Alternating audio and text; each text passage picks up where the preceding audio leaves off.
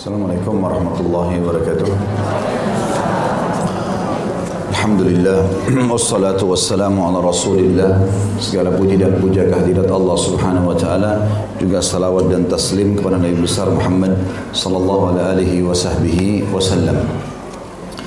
Kita akan masuk ke bahasan buku baru. Judulnya Beginilah Seharusnya Mendidik Anak.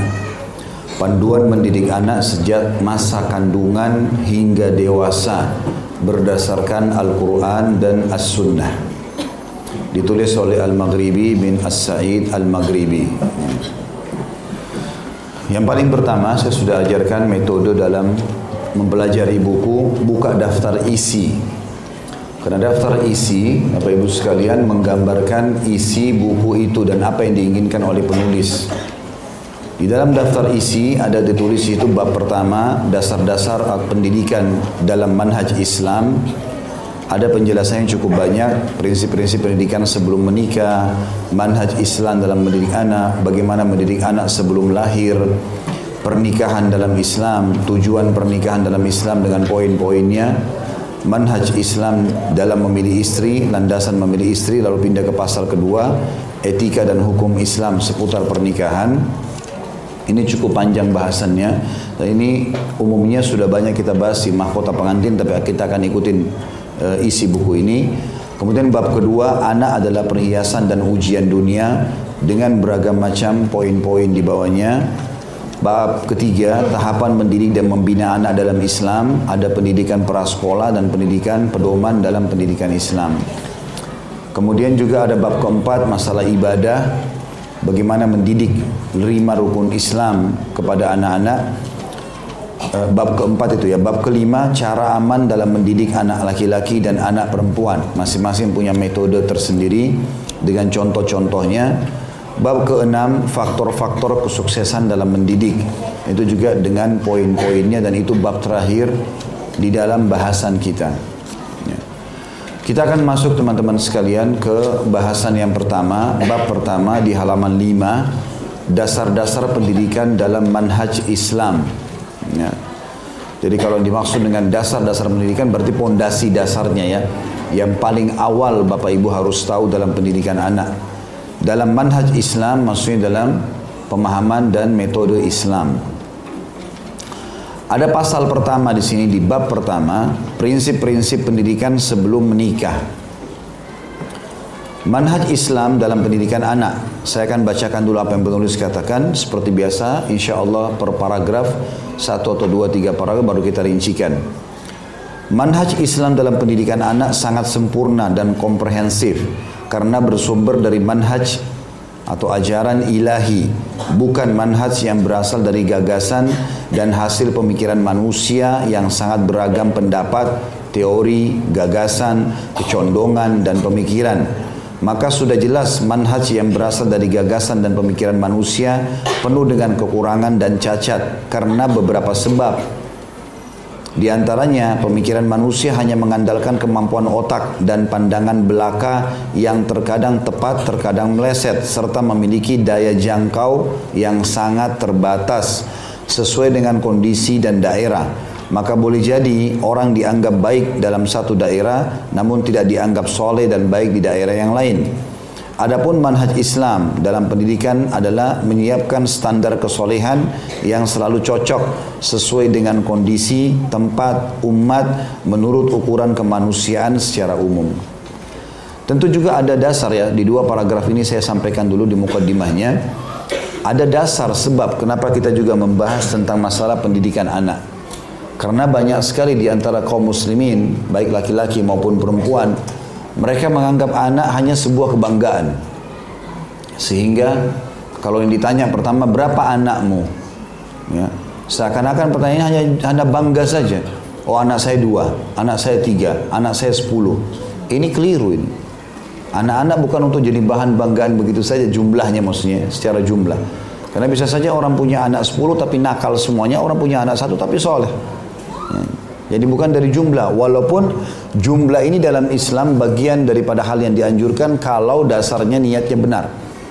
Tapi kalau hanya untuk berbangga-bangga dengan jumlah yang banyak, keliru. Tapi kalau ingin punya anak banyak agar ada banyak kader agama, banyak juga peluang-peluang amal soleh buat kita, amal jariah dari anak-anak ini, maka itu tidak ada masalah.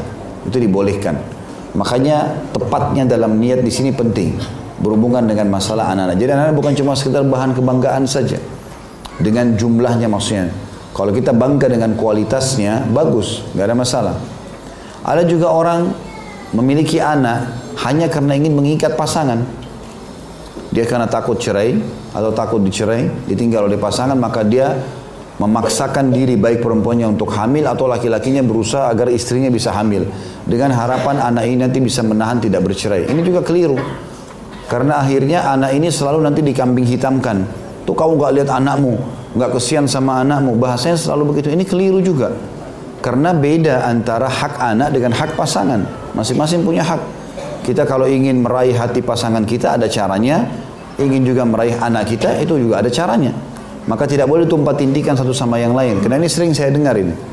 Ada perempuan tidak mau dicerai, maka dia buat dirinya hamil. Akhirnya suaminya merasa berat, gitu kan? Suaminya pun bertahan hanya karena melihat anak misalnya. Atau terbalik. Suaminya merasa karena dia cinta sama istrinya, takut istrinya cerai, maka dia berusaha agar istrinya hamil lalu punya anak. Dianggap anak itu akan bisa mengikat. Dan ini kalau terjadi, maka anak itu tidak akan dapat perhatian. Karena target dia bukan anak, target dia adalah pasangannya. Kapan pasangan tidak ada, dia akan kasar dengan anaknya. Kalau pasangan ada, dia akan baik-baik. Ini jadi munafik nanti. Ada nggak ini di masyarakat? Hah? Ada. Banyak terjadi. Nah, ini kekeliruan, gitu kan? Ini poin lain. Jadi poin pertama tadi kalau hanya berbangga-bangga dengan jumlah dan ini sama sekali dia tidak punya perhatian dengan anak-anak dia. Cuma dia bangga saja anaknya 9, anaknya 10, anaknya 12 dan seterusnya. Atau yang kedua tadi tentang masalah terpaksa mengikat pasangan. Ini juga keliru.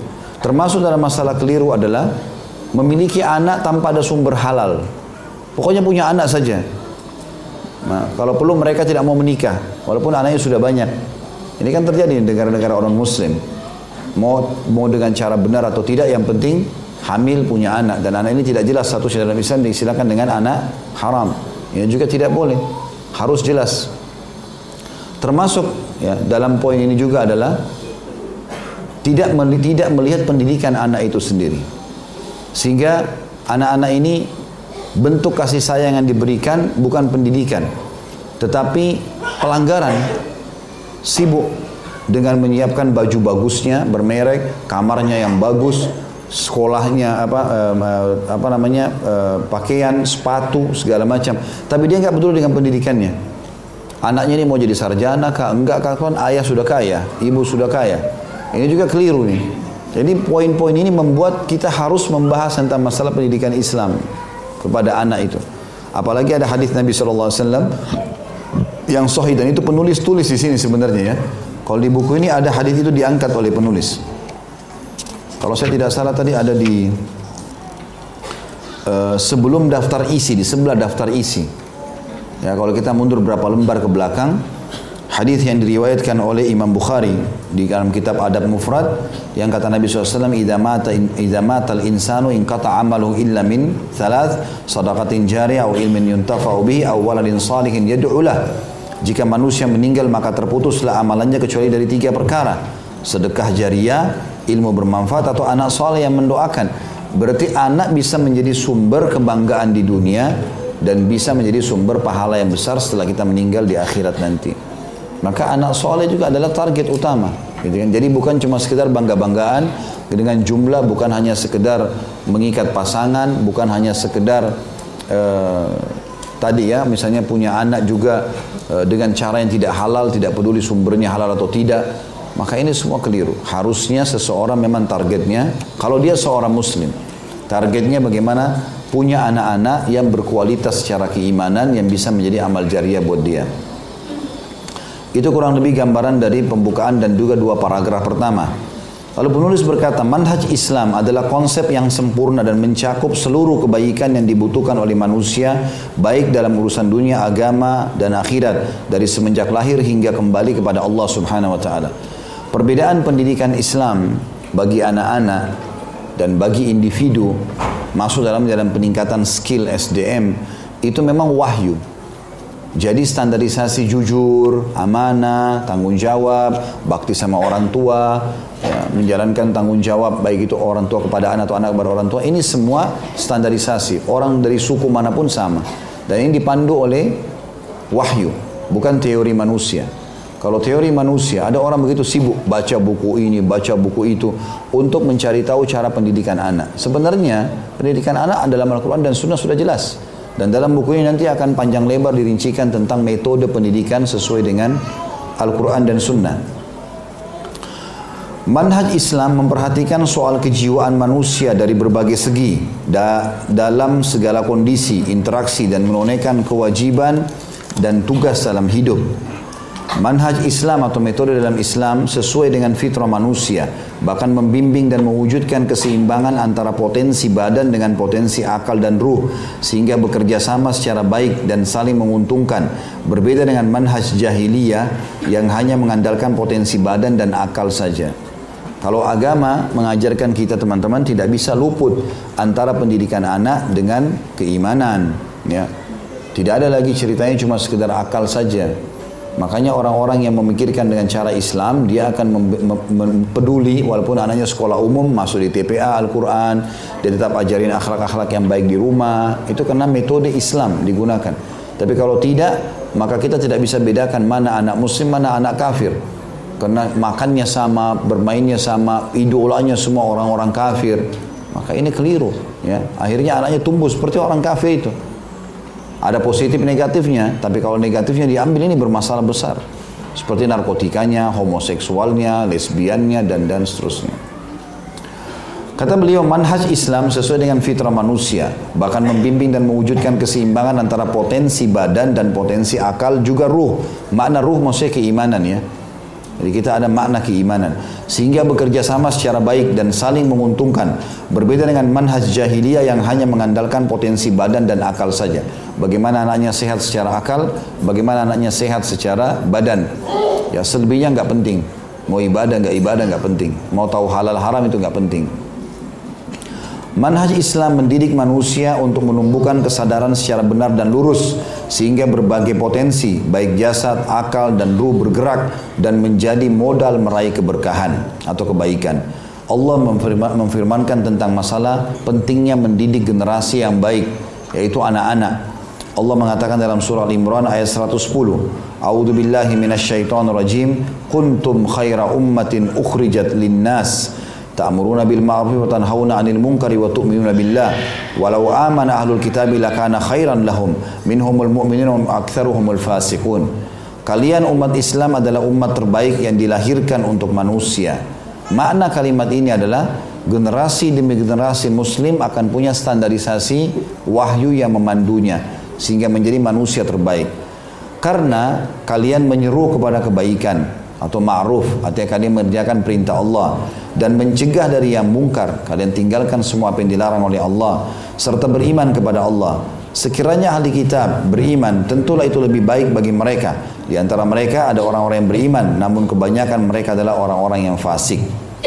Itulah manhaj Islam yang sempurna yang telah dipancang kuat oleh pendidik manusia terbaik Muhammad SAW di atas nilai, akhlak dan prinsip-prinsip Islam yang kokoh yang tidak meninggalkan perkara sekecil apapun kecuali pasti telah ada solusi darinya.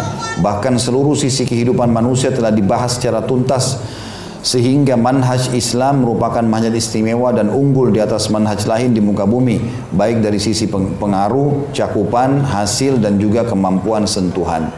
Ya, sampai paragraf ini sebenarnya penekanannya lebih kepada metode pendidikan Islam akan sangat besar manfaatnya kalau dipakai dalam kehidupan. Dan ini menyinggung banyaknya generasi muslim yang tidak mau menggunakan pendidikan Islam. Yang sudah sering kita singgung ya, tidak mau masukkan pesantren, tidak penting pendidikan agama, bahkan di lembaga-lembaga pendidikan kita, parahnya itu orang anak-anak kalau tidak lulus agama dibantu. Ya, kadang-kadang begitu, dibantu nilainya. Ya. Kalau guru agama tidak masuk, tidak masalah. Tapi coba kalau matematika, fisika, ini masalah. Sehingga anak-anak kita juara dunianya fisika, juara dunianya matematika. Masalah agama dan akhlak ini ya harusnya menonjol. Bahkan Saya pernah melihat buku pendidikan ponakan saya, itu dia di SMA waktu itu, SMP atau SMA, saya lupa ya. Jelas saya lihat buku pendidikan Islamnya, itu kalau saya baca dalil-dalilnya ya, menurut apa yang saya tahu ya, itu subhanallah asal pendidiknya benar, itu sudah luar biasa. Asal dia berikan contoh yang tepat, mengajar dengan dalil itu sudah cukup. Tapi subhanallah yang terjadi tetap mereka ya piloks-piloks baju pada saat tamat, tetap pergaulan bebas, tetap narkotika. Mana efek pendidikan agamanya? Karena dianggap tidak penting. Ya, lulus tidak lulus bisa dibantu. Ya, kalau sebenarnya kalau pemerintah menerapkan pendidikan agama di nomor satukan, kalau tidak lulus maka tidak bisa lulus, walaupun yang lainnya berhasil, maka pasti mereka akan terbentuk menjadi orang-orang yang terbaik. Dan pendidikan agama kita tahu sama-sama, ajarannya jujur, amanah, tanggung jawab, bakti sama orang tua, baik sama tetangga, ada bab akhlak, ada bab adab, ada bab ibadah, jadi banyak lengkap. Jadi agama kalau diterapkan maka jadi baik, otomatis karena semua kebaikan. Dan kalau ditinggalkan, artinya mengerjakan apa yang agama larang kayak dusta, riba, zalim, gunjing, apalah fitnah, semua merusak.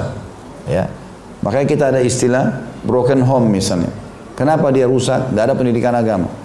Orang tua tidak peduli. Akhirnya anak-anak menjadi rusak. Dan kapan bermula kerusakan negara, kerusakan komponen masyarakat, ya, peradaban masyarakat bisa bahkan hilang dan terhina, justru bermula dari rusaknya generasi manusia yang dididik dalam rumah itu dengan metode pendidikan yang salah. Paragraf terakhir di poin ini kata beliau, sangatlah layak bila kita selalu meniti dan berpegang teguh dengan manhaj Islam dalam mendidik anak-anak kita. Namun umat Islam sekarang banyak yang menyelisih manhaj yang lurus dan mengambil manhaj orang-orang kafir seperti George, Michael dan seterusnya lah, Freud dan Jackson. Ini nama-nama maksudnya umum lah ya. Maksudnya dia jadikan banggaan orang-orang non-muslim. Kaum muslimin banyak menjadikan tokoh-tokoh tersebut sebagai idola sehingga mereka menjauh dari pendidikan mulia dan pengajar terbaik serta pemberi peringatan dan petunjuk kepada jalan yang lurus, yaitu Rasulullah Muhammad bin Abdullah sallallahu alaihi wasallam. Ya, artinya di sini di awal pembukaan ini penulis ingin menitik beratkan pentingnya pendidikan Islam dan harusnya seorang muslim menjauhkan anak-anaknya dari pendidikan orang-orang non-muslim. Ya, makanya jangan dibuat bangga dengan pemain bola, dengan artis, bukan. Bangga dengan Nabi SAW, bangga dengan para sahabat yang selalu kita sampaikan kisah para nabi-nabi, kisah sahabat, kisah orang-orang soleh gitu. Mereka mengenal nama-nama tokoh-tokoh orang non-muslim hanya karena menonjol di ilmu matematika misalnya, di fisika tidak ada masalah. Tapi mengidolakannya sampai memasang poster di kamarnya, sampai bajunya pun orang tuanya belikan dengan seperti itu ya. Pendidikannya pun masuk ke lembaga-lembaga yang dididik oleh orang-orang, maka rusaklah semua. Otomatis pendidikan Islam itu akan ditinggalkan. Masuk kepada subjudul yang lain, bagaimana mendidik anak sebelum lahir. Ada istilah kita temukan teman-teman sekalian, bisa membuat anak kecil atau bayi di perut ibu menghafal Al-Quran. Ya. Bisa kita membuat dia bisa lebih cepat berbicara ya, dengan cara ya, pendidikan yang ditetapkan sementara masih di perut. Ya, seringnya didengarkan tilawah Al-Quran, seringnya diajak ngobrol oleh ibunya walaupun dalam perut. Itu semua punya pengaruh-pengaruh yang sangat besar dalam pendidikan anak itu sendiri. Kata beliau, wahai saudaraku, bila anda ingin memiliki anak saleh, berbudi luhur dan bertakwa serta bermanfaat untuk dirinya, agamanya dan umatnya, maka hendaklah anda mendidik anak tersebut dengan pendidikan Islam yang benar. Sebab pendidikan yang benar dimulai sebelum lahir, bahkan sebelum menikah. Sebaiknya anda mengikuti manhaj dan ajaran pendidik mulia dalam berbagai hal, baik yang besar ataupun yang kecil dalam soal pendidikan anak. Maksudnya Nabi Muhammad SAW.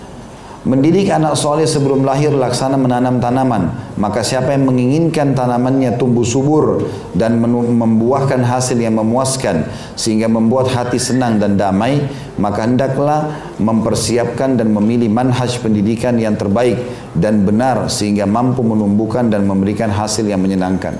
Nah, tentu ini paragraf-paragraf ini akan difahami bagi orang yang niatnya satu ya. Niatnya punya anak untuk menjadi generasi yang akan menjadi amal jariah buat dia. Maka tentu targetnya selalu bagaimana anak ini mengenal kebaikan-kebaikan, akhlak, ilmu, Al-Quran, sunnah, sejarah para nabi dan sahabat begitu. Ya, ini tentu akan menyentuhnya. Tapi kalau orang dasarnya tidak peduli dengan pendidikan agama bagi anak-anaknya, dia akan bilang paragraf ini apa, kosong sekali. Ya, seakan-akan tidak ada bobotnya. Karena bagi dia tidak penting agama itu.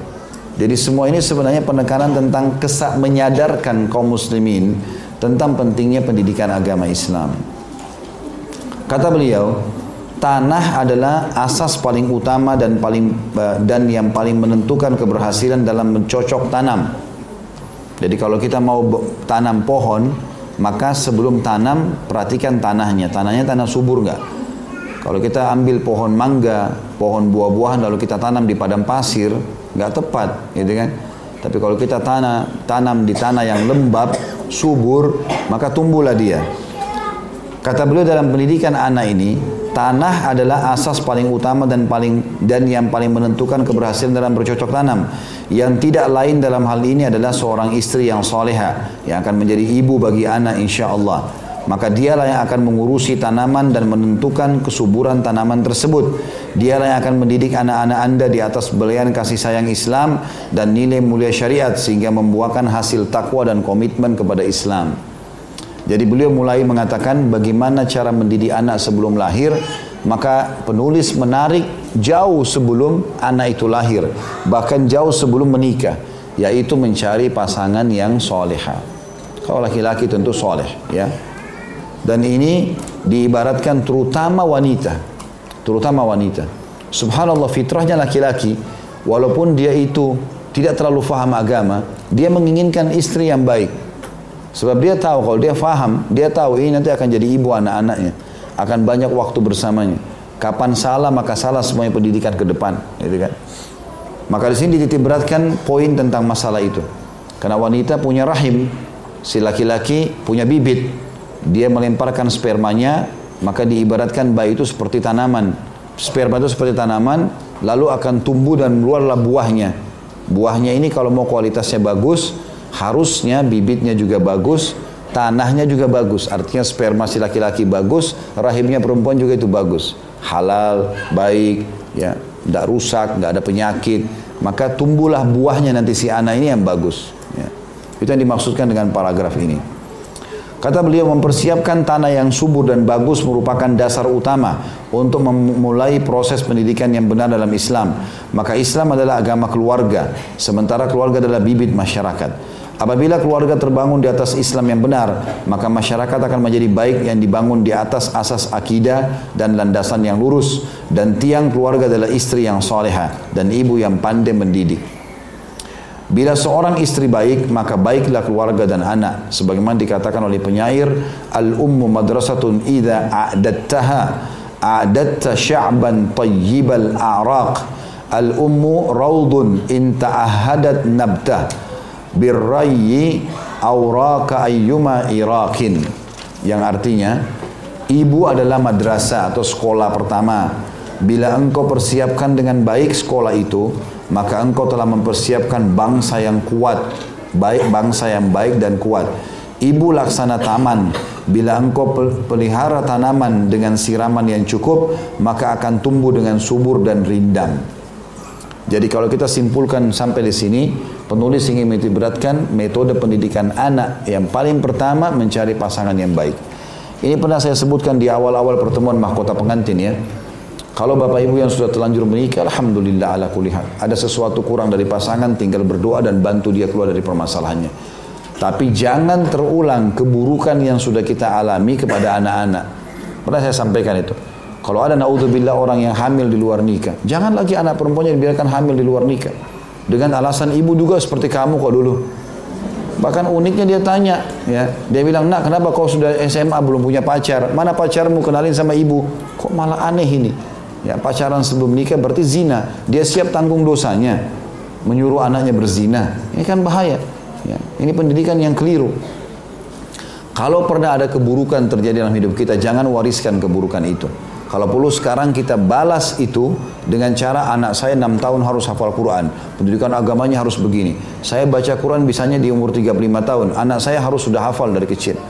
Saya dulu sholatnya nanti umur 25 tahun. Anak saya dari kecil sudah sholat. Berbeda memang. Kita beda. Tutup kekurangan kita tadi supaya Allah maafkan dengan anak-anak. Itu yang penting. Jangan malah diwariskan keburukan. Itu satu sisi. Sisi yang lain, Bapak Ibu sekalian, selain daripada jangan wariskan keburukan ya kepada anak-anak, Juga kalau Bapak Ibu salah pilih pasangan ini ya, tidak ada pernikahan tanpa biologis teman-teman. Kecuali orang itu sakit. Nggak mungkin. Mungkin dia sakit, dia stroke, orang gila, mungkin. Tapi kalau orang normal pasti ada biologis, mau nggak mau. Setelah akad nikah itu sudah umum, orang semua tahu. Sampai dikatakan bulan pertama, bulan madula segala macam. Untuk menikmati biologis tersebut. Dan memang pernikahan 50%-nya adalah biologis. Sehat biologisnya, sehat rumah tangganya. Gagal biologis, gagal rumah tangga. Kalau Bapak Ibu punya masalah, bisa menarik masalah itu dengan diselesaikan dengan cara biologis, maka aman semuanya. Karena biologis ini nomor satu. Makanya penentuan anak pun tergantung dari masalah biologis itu. Tergantung dari masalah itu. Ingat ibu-ibu di sini, akhwat kita. Kalau sudah terlanjur menikah, tadi saya sudah kasih solusi. Kalau belum, kalau jangan wariskan kepada anak-anak sesuatu yang buruk. Kalau kita belum menikah, ada di sini akhwat kita yang hadir belum menikah, hati-hati sekali. Menerima bibit harus bibit yang berkualitas, sperma. Karena tetes saja masuk ke rahim Anda dan Anda hamil, sudah cukup membuat laki-laki itu menjadi status ayah anak kita selamanya. Nggak bisa dihapus. Mau kita nyesel, udah nggak bisa. Tetes sperma saja. Bahkan subhanallah, walaupun orang KB tetap bisa hamil. Orang pakai spiral bisa hamil. Ada orang begitu. Kuasa Allah SWT. Pernah ada sahabat azal. Azal itu keluarin sperma di luar. Dia bilang, ya Rasulullah, saya mengazal istri saya karena saya tidak ingin dia hamil dulu. Tunda kehamilan. Nabi SAW membolehkan, tapi Nabi mengatakan, tapi ketahuilah, andai saja spermamu kau tumpahkan ke tanah, dan Allah mau jadi, maka jadi manusia. Bisa jadi setiap saat. Makanya sebelum ada sebab itu, hati-hati. Ya. Dan ini ada banyak muslimah, malah tidak takut. Kita suami saja, kalau sudah jelas suami sah, tapi dia fasik, itu sudah berbahaya buat anak-anak kita nanti. Karena dia akan jadi status ayah selamanya. Bagaimana ada orang berani menerima bibit dari haram, perzinahan. Bahkan gonta-ganti pasangan. Ini bahaya sekali.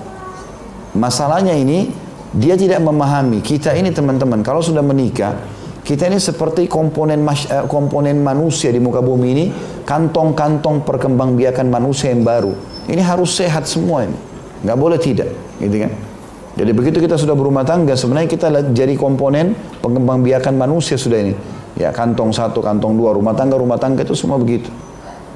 Makanya perlu digarisbawahi. Begitu juga dengan ikhwah kita. Bukan cuma mengandalkan cantiknya saja, ya, performanya saja, kekayaannya saja.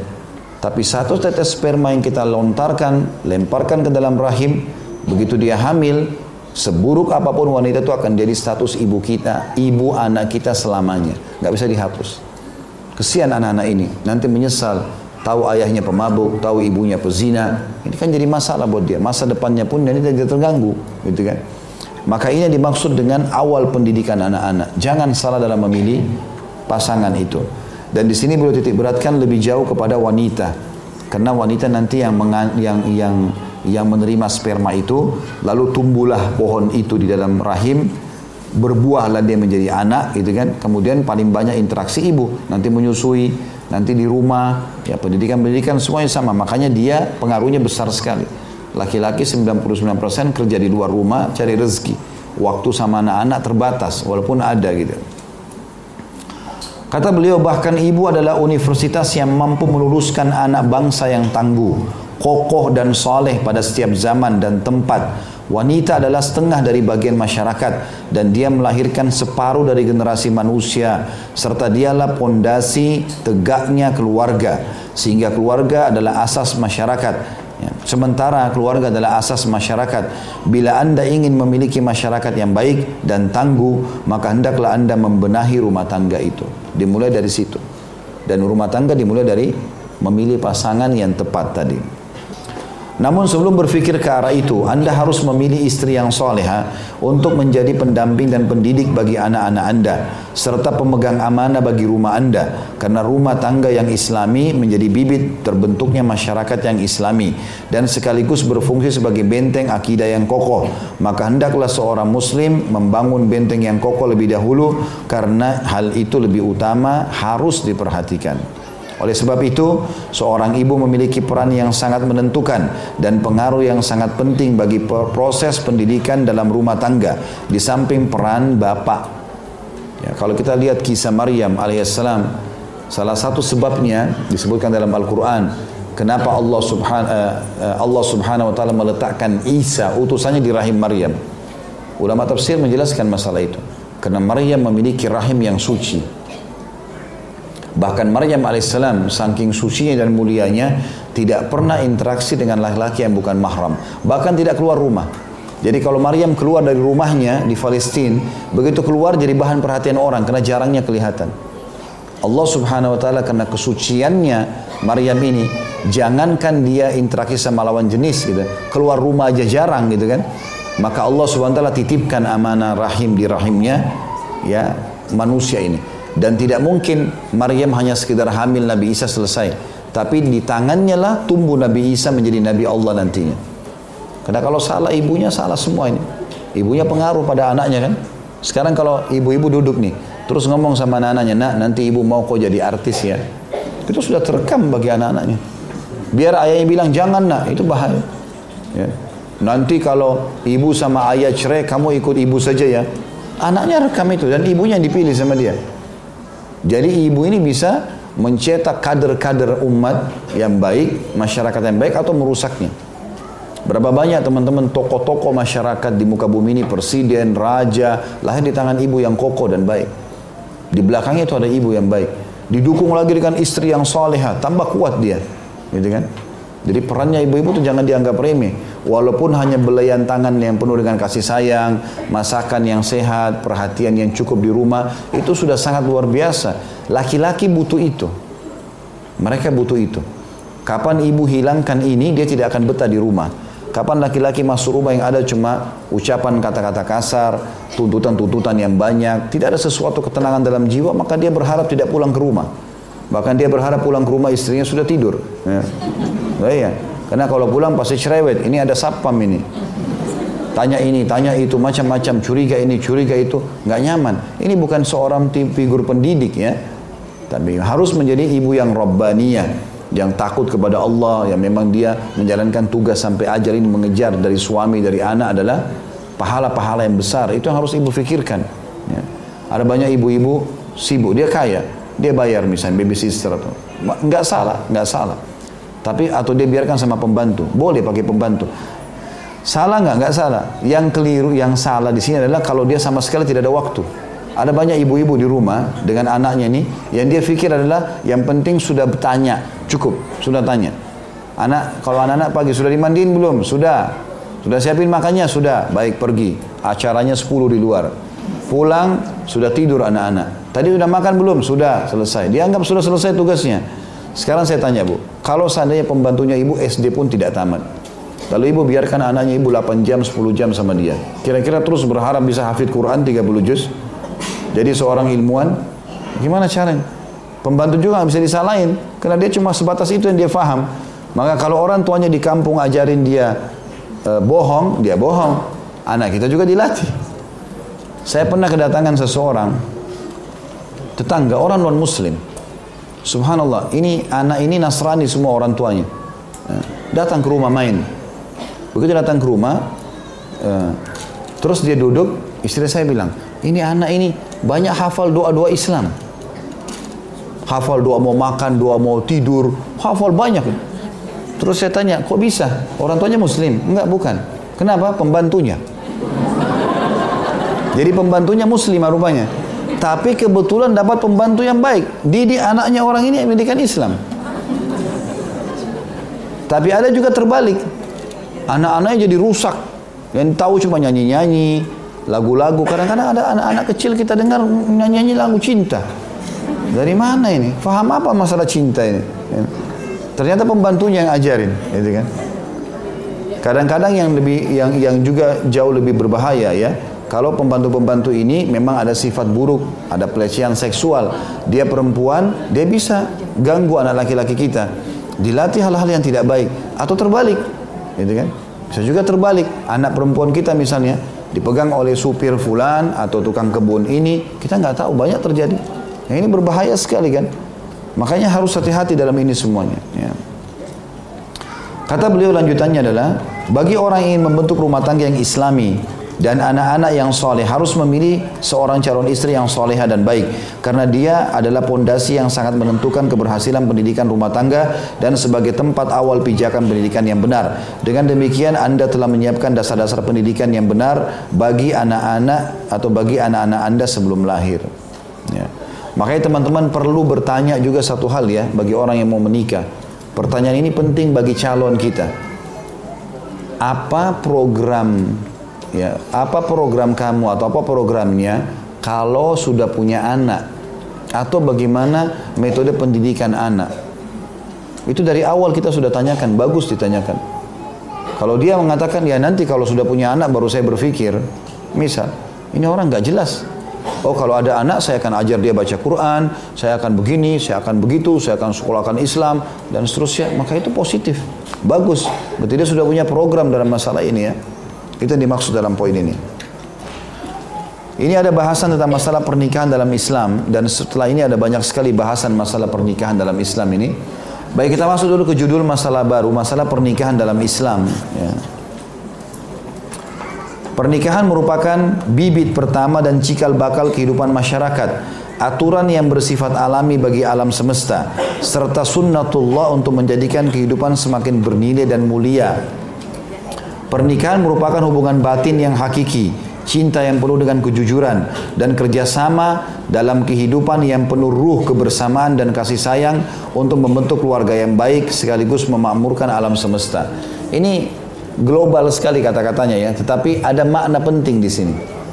Teman-teman sekalian, saya sudah pernah bilang di bab pernikahan, jangan menikah karena sudah terlanjur, teman-teman semua yang sebaik kita sudah menikah, sudah terlanjur suka karena desakan orang tua, faktor umur, faktor ekonomi, lingkungan, ini semua tidak ada. Jangan menikah karena itu.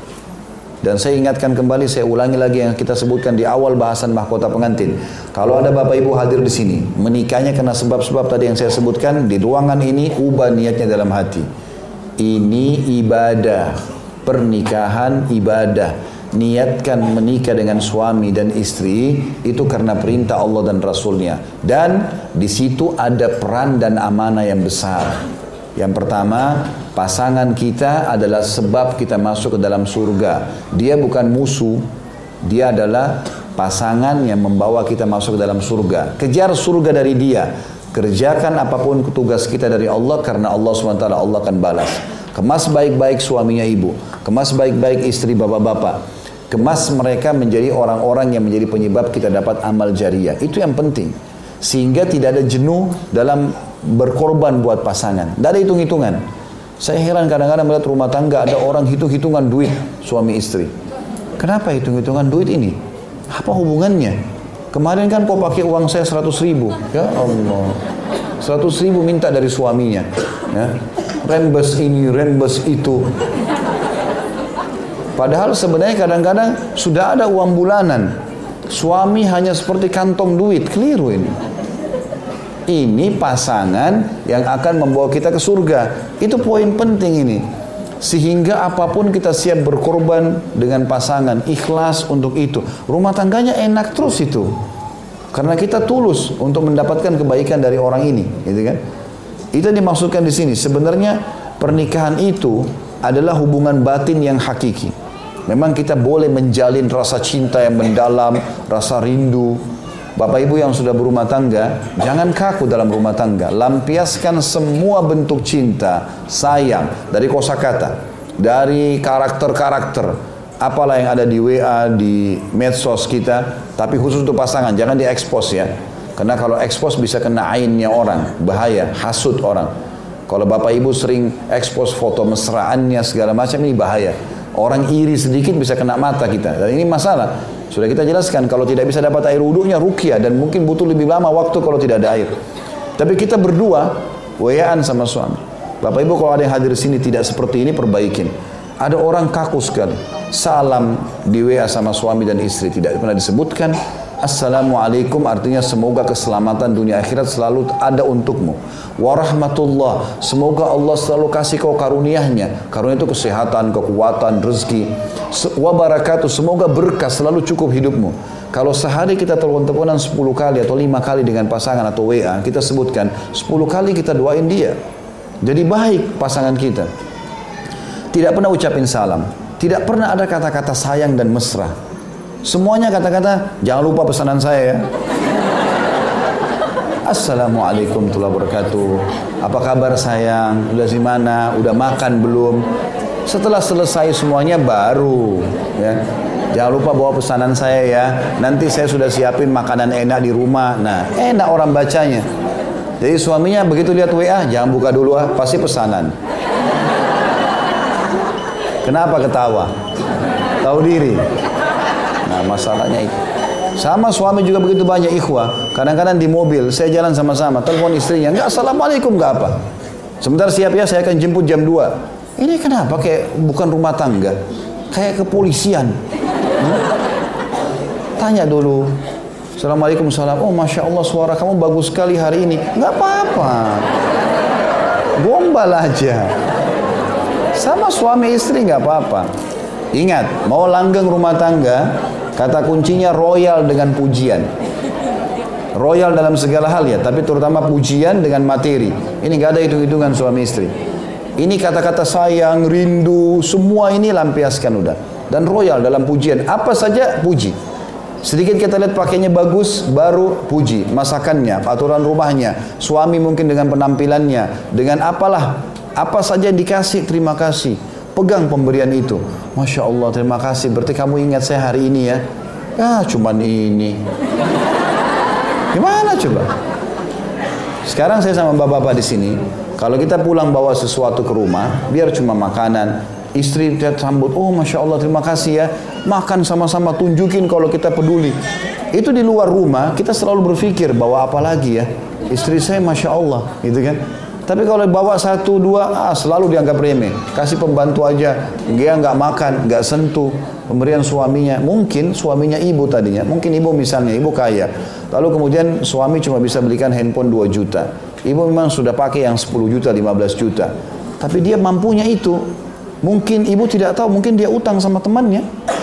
Mungkin dia tadi itu di bawah matahari segala macam, lalu itu mahal sekali buat dia. Kenapa kalau ibu terima? Oh Masya Allah terima kasih ya. Terus dipakai, lihatin depan dia, walaupun handphone kita yang satu mungkin ada, tunjukkan sama dia kepedulian. Itu membuat orang selalu mau, apalagi saya berikan, karena kita tahu nilainya kan gitu. Kita tahu nilainya. Saya kalau pulang rumah saya biasakan bawa sesuatu, apa saja saya bawa. Mungkin ada makanan, ada apa, saya kasih istri saya. Nah, pernah saya pulang rumah lupa nggak bawa apa-apa. Saya beli permen yang ada pegangannya. Saya bawa 2. Terus saya bilang, saya bawain kamu sesuatu. Dia tanya, apa itu? Ya. Saya keluarin permen, ketawa dia. Nggak apa-apa, saya duduk berdua makan sambil ngobrol. Kan romantis kan? Rahasia ya. Tapi banyak orang subhanallah kaku sekali. Bicara sama pasangan, lihat tembok. Kenapa lihat tembok? Lihat dia. Dengar suaranya, lihat alisnya. Itu yang halal. Harusnya masukkan kegembiraan dalam hatinya, cinta. Harus ini. Ini nanti efeknya besar sekali ya. Sehingga kalau hubungannya baik, baik juga kepada masalah anak-anak. Komunikasi akan sehat. Otomatis itu terjadi. Tentu bahasa masalah dengan anak ini satu buku ya. Jadi masih panjang sekali bahasanya. Sisa pertanyaan kita akan jawab insya Allah juga di pertemuan akan datang. Satu demi satu insya Allah, step by step nanti akan sampai kepada poin yang kita harapkan. Allahu a'lam. Begitu saja. Subhanakallahumma bihamdika, asyhadu an la ilaha illa anta astaghfiruka wa atubu ilaik. Wassalamualaikum warahmatullahi wabarakatuh.